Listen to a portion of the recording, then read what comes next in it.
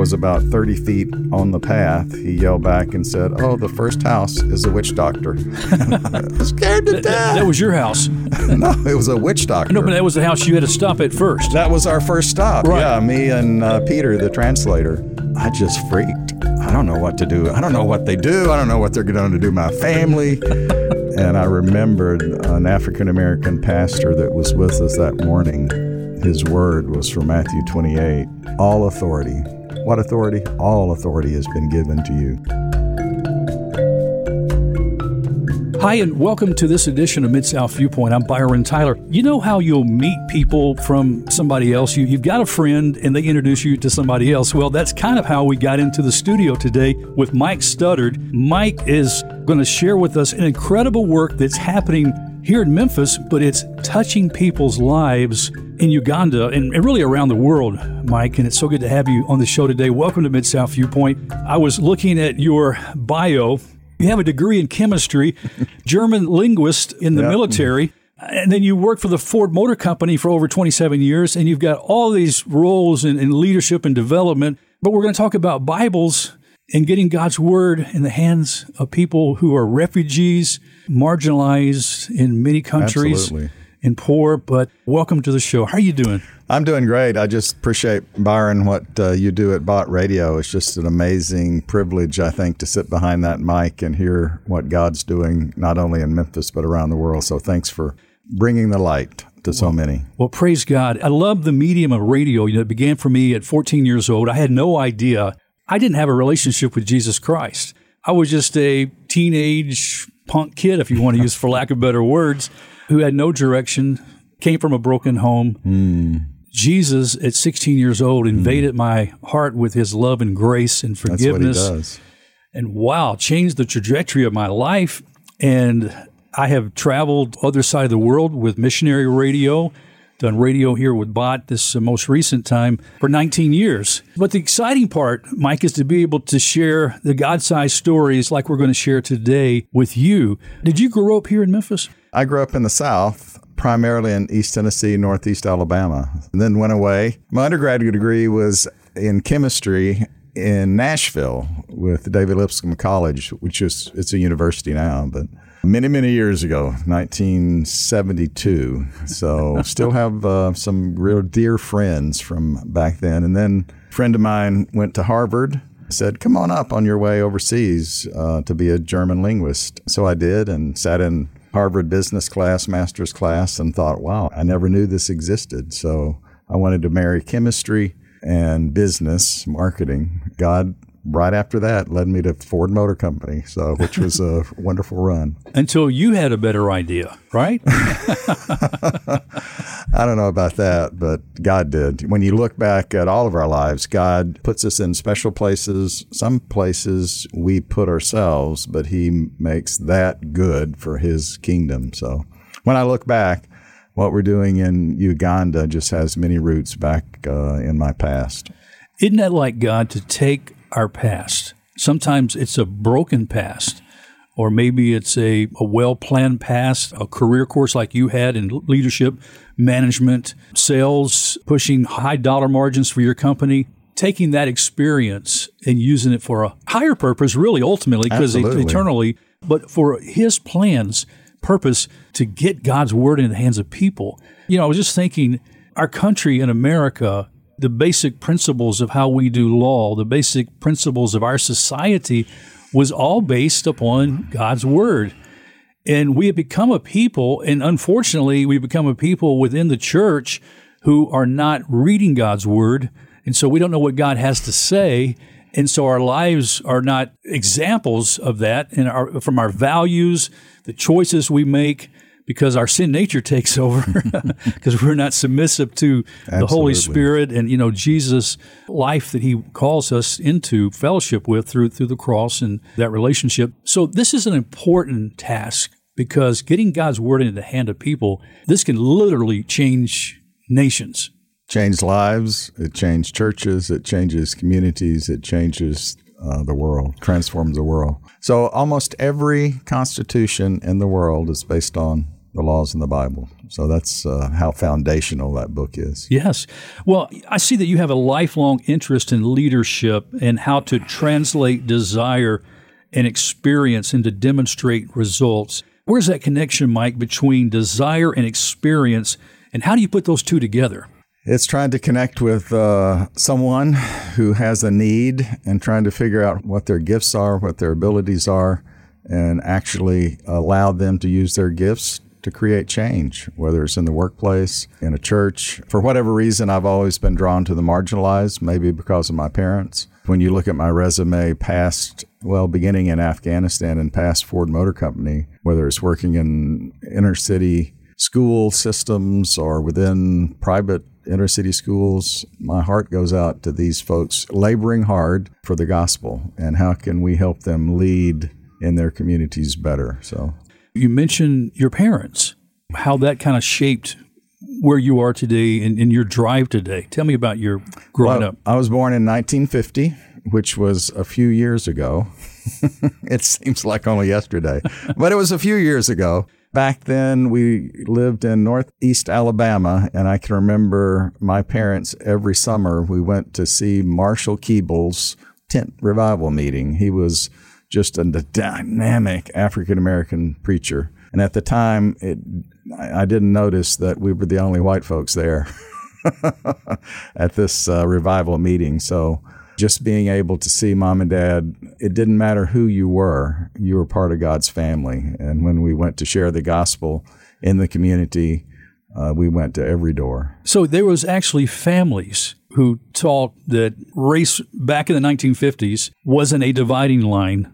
My dad tried never to make that a dividing line in his life, which was very unique at the time. Yes. I saw the pushback in elementary school and then later in middle school and high school. I think racism is more taught. In my early years, it was segregated. So I remember I always wanted to have a black friend. I thought that would be the coolest thing, you know. I remember my first black friend, Charles, when integration came into the schools. And my mom always taught me, came from a single-parent home. My parents split up when I was about 7. And she would say, son, I want you to know there are good white people and bad white people. There are good black people and bad white people.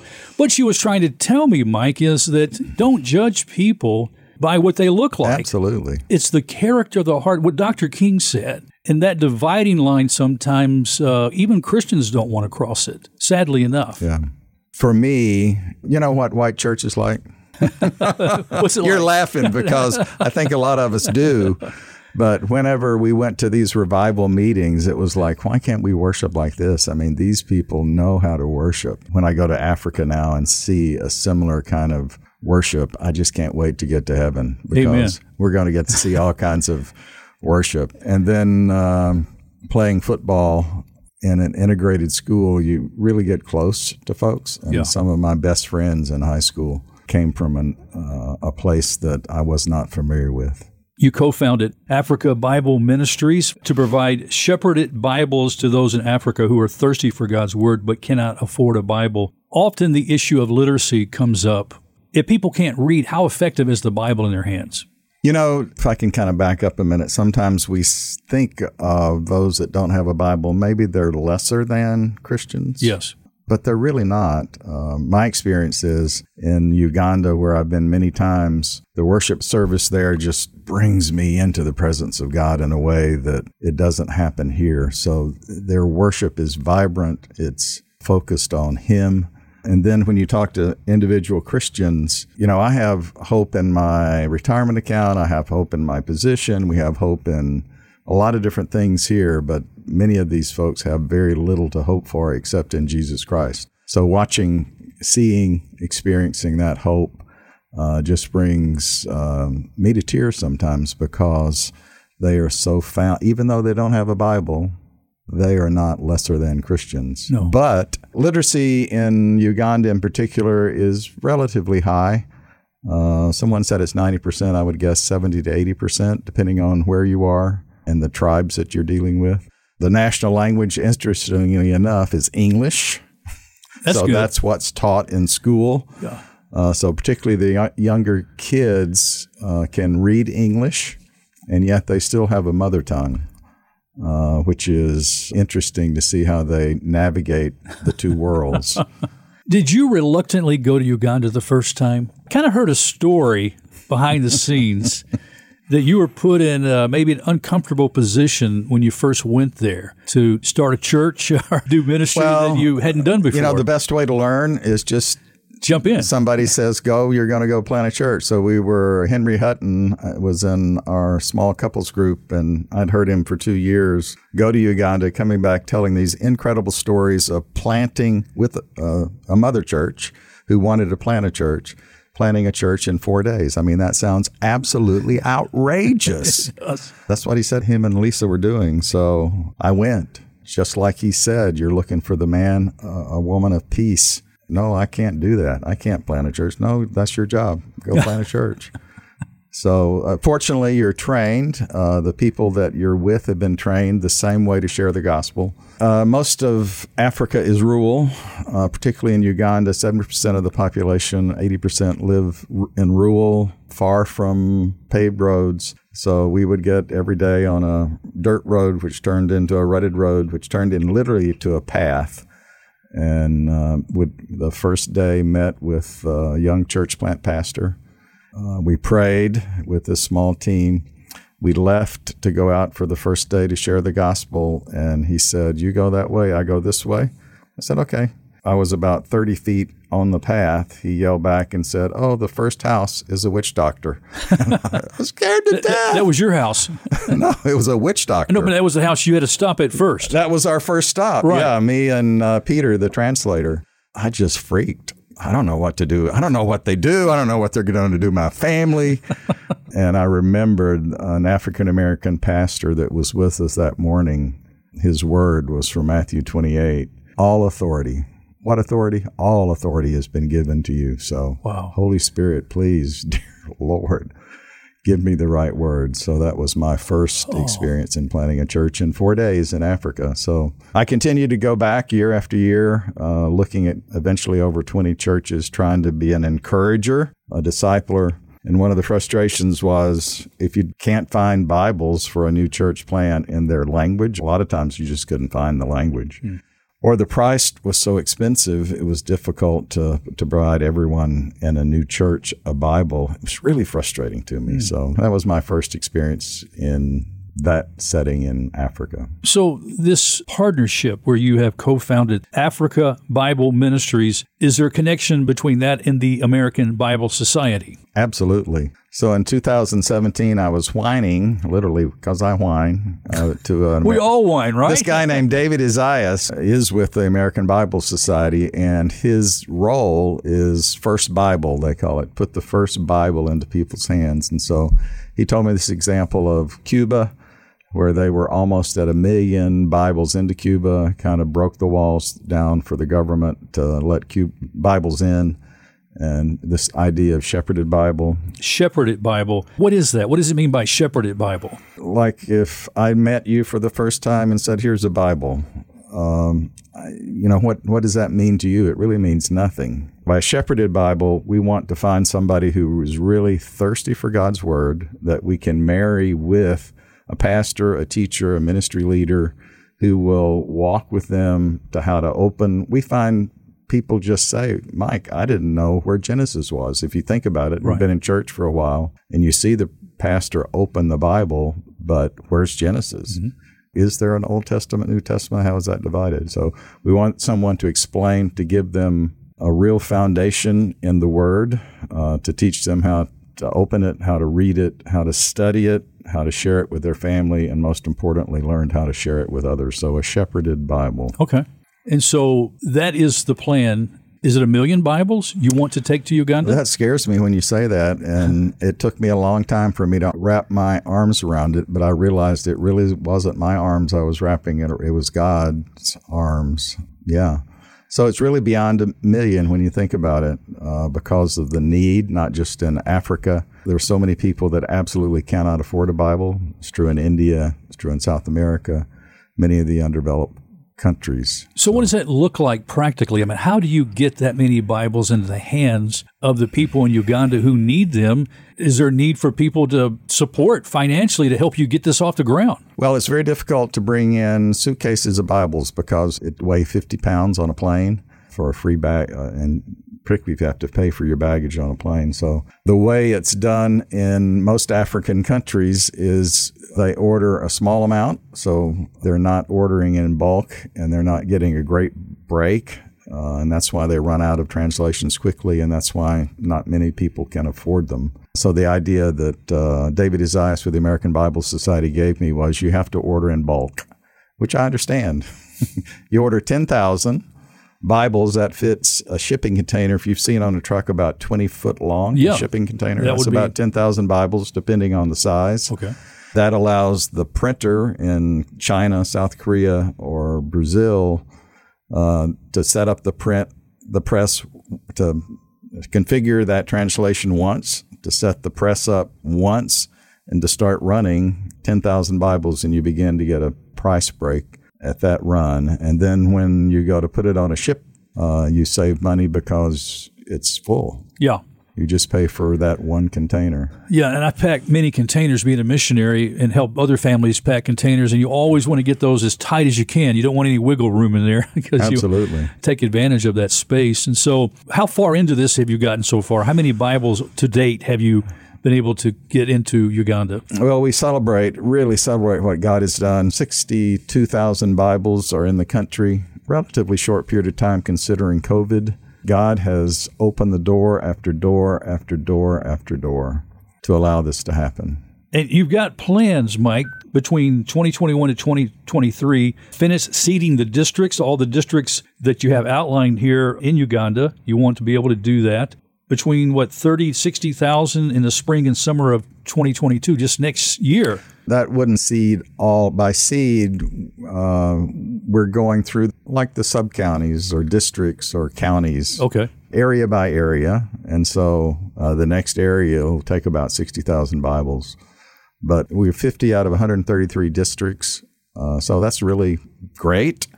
Unfortunately, that means that whatever the math is, 83 districts hasn't experienced getting a Bible, that people getting a Bible that they can't afford and actually see them grow and mature as a Christian. Part of that, too, is to print and develop children's Bibles for 9 to 14-year-olds, to secure African publishing rights and print study Bibles for untrained pastors in Africa, which is a big deal. Produce audio Bible for mostly unreached people tribe. I can't say the name of the tribe. I'll let you tackle that one. Kamarjan, perhaps? Yeah, that's right. Yeah. Okay, yeah, Kamarjan.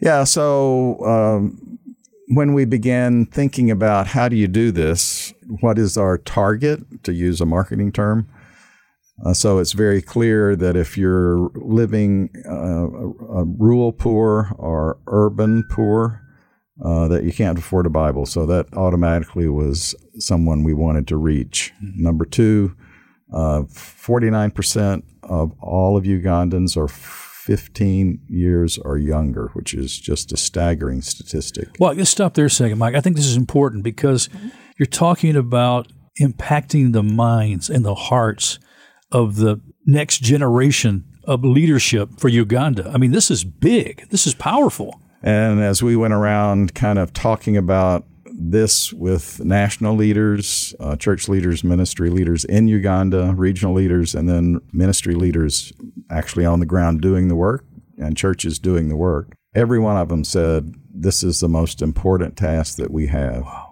The next Billy, they don't use Billy Graham, but the next Billy Grahams are sitting in classrooms today. And if we don't reach them, the impact of Western culture because of phones and TVs actually getting into these little villages is hardening the hearts of these children.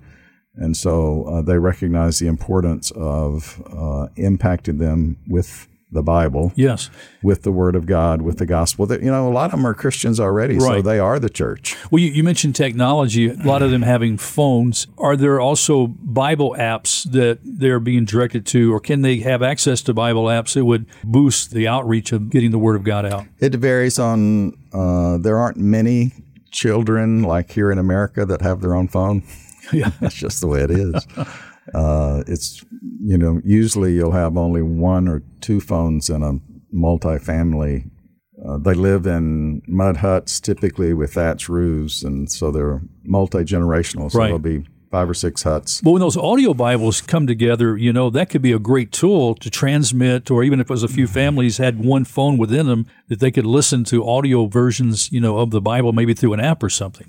Well, we have what's called a talking Bible, and it's a little bit larger than a cigarette. Go ahead, hold that up for us. Take a look at it. Yeah, so it looks like a Bible. It has all the features that a cover of a Bible has, but on the back it has a solar panel, so it can be used anywhere that there's sun, which is a pretty good thing because the sun comes up every day. And it's really compact.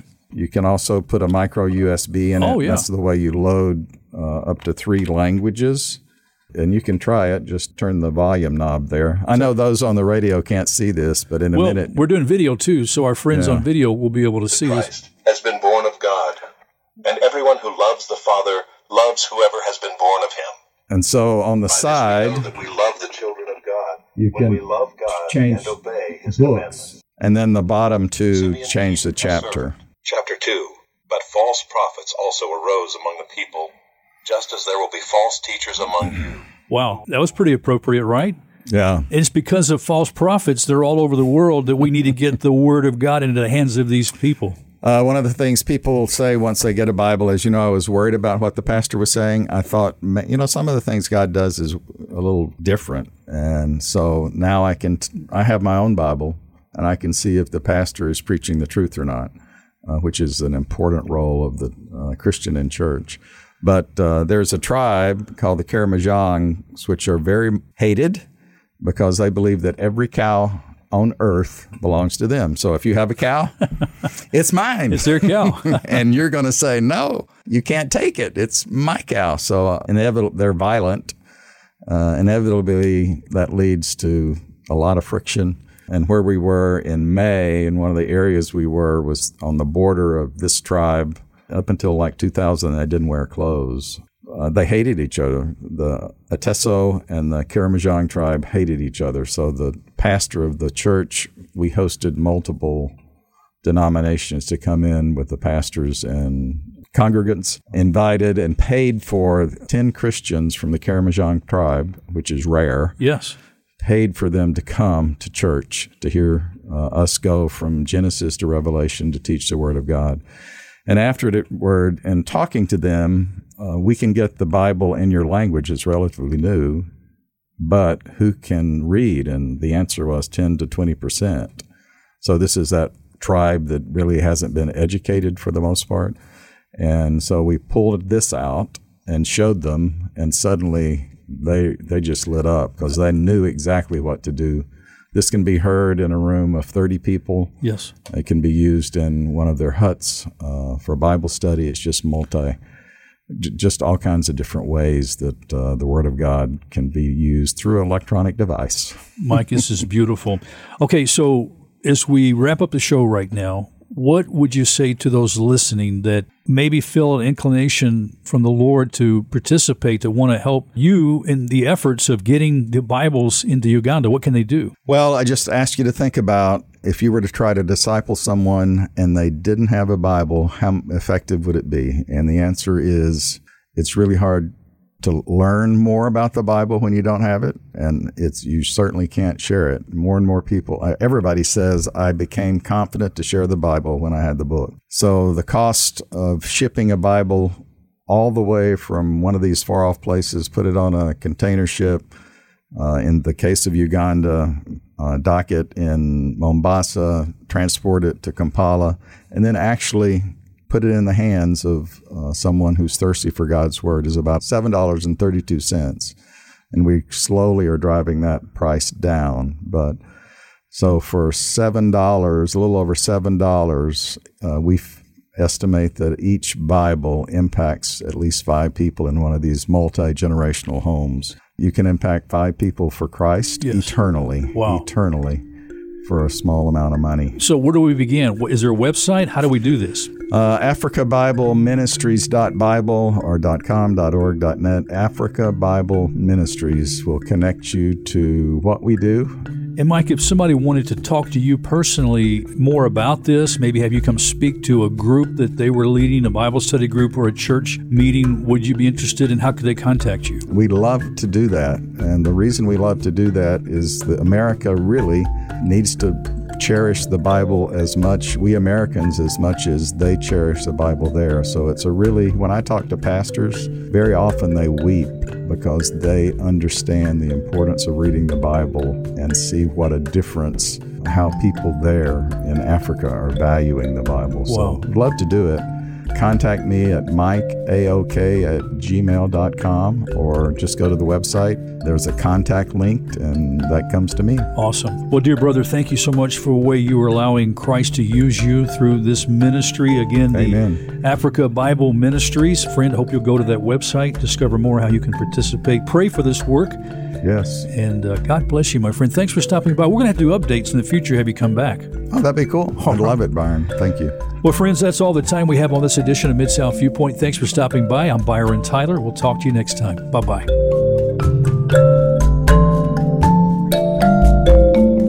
Hey, this is Byron back just for a few seconds at the end of today's show to let you know the program that you just heard is available at our website, botradionetwork.com. Just look for the title with today's date under Mid-South Viewpoint as the show. I would also invite you to subscribe to the podcast on iTunes, Spotify, Stitcher, and Google Podcast. Occasionally, you'll find some of the shows produced into video on YouTube under Byron Tyler Radio. Hey, we really appreciate that you're listening. Thanks so much.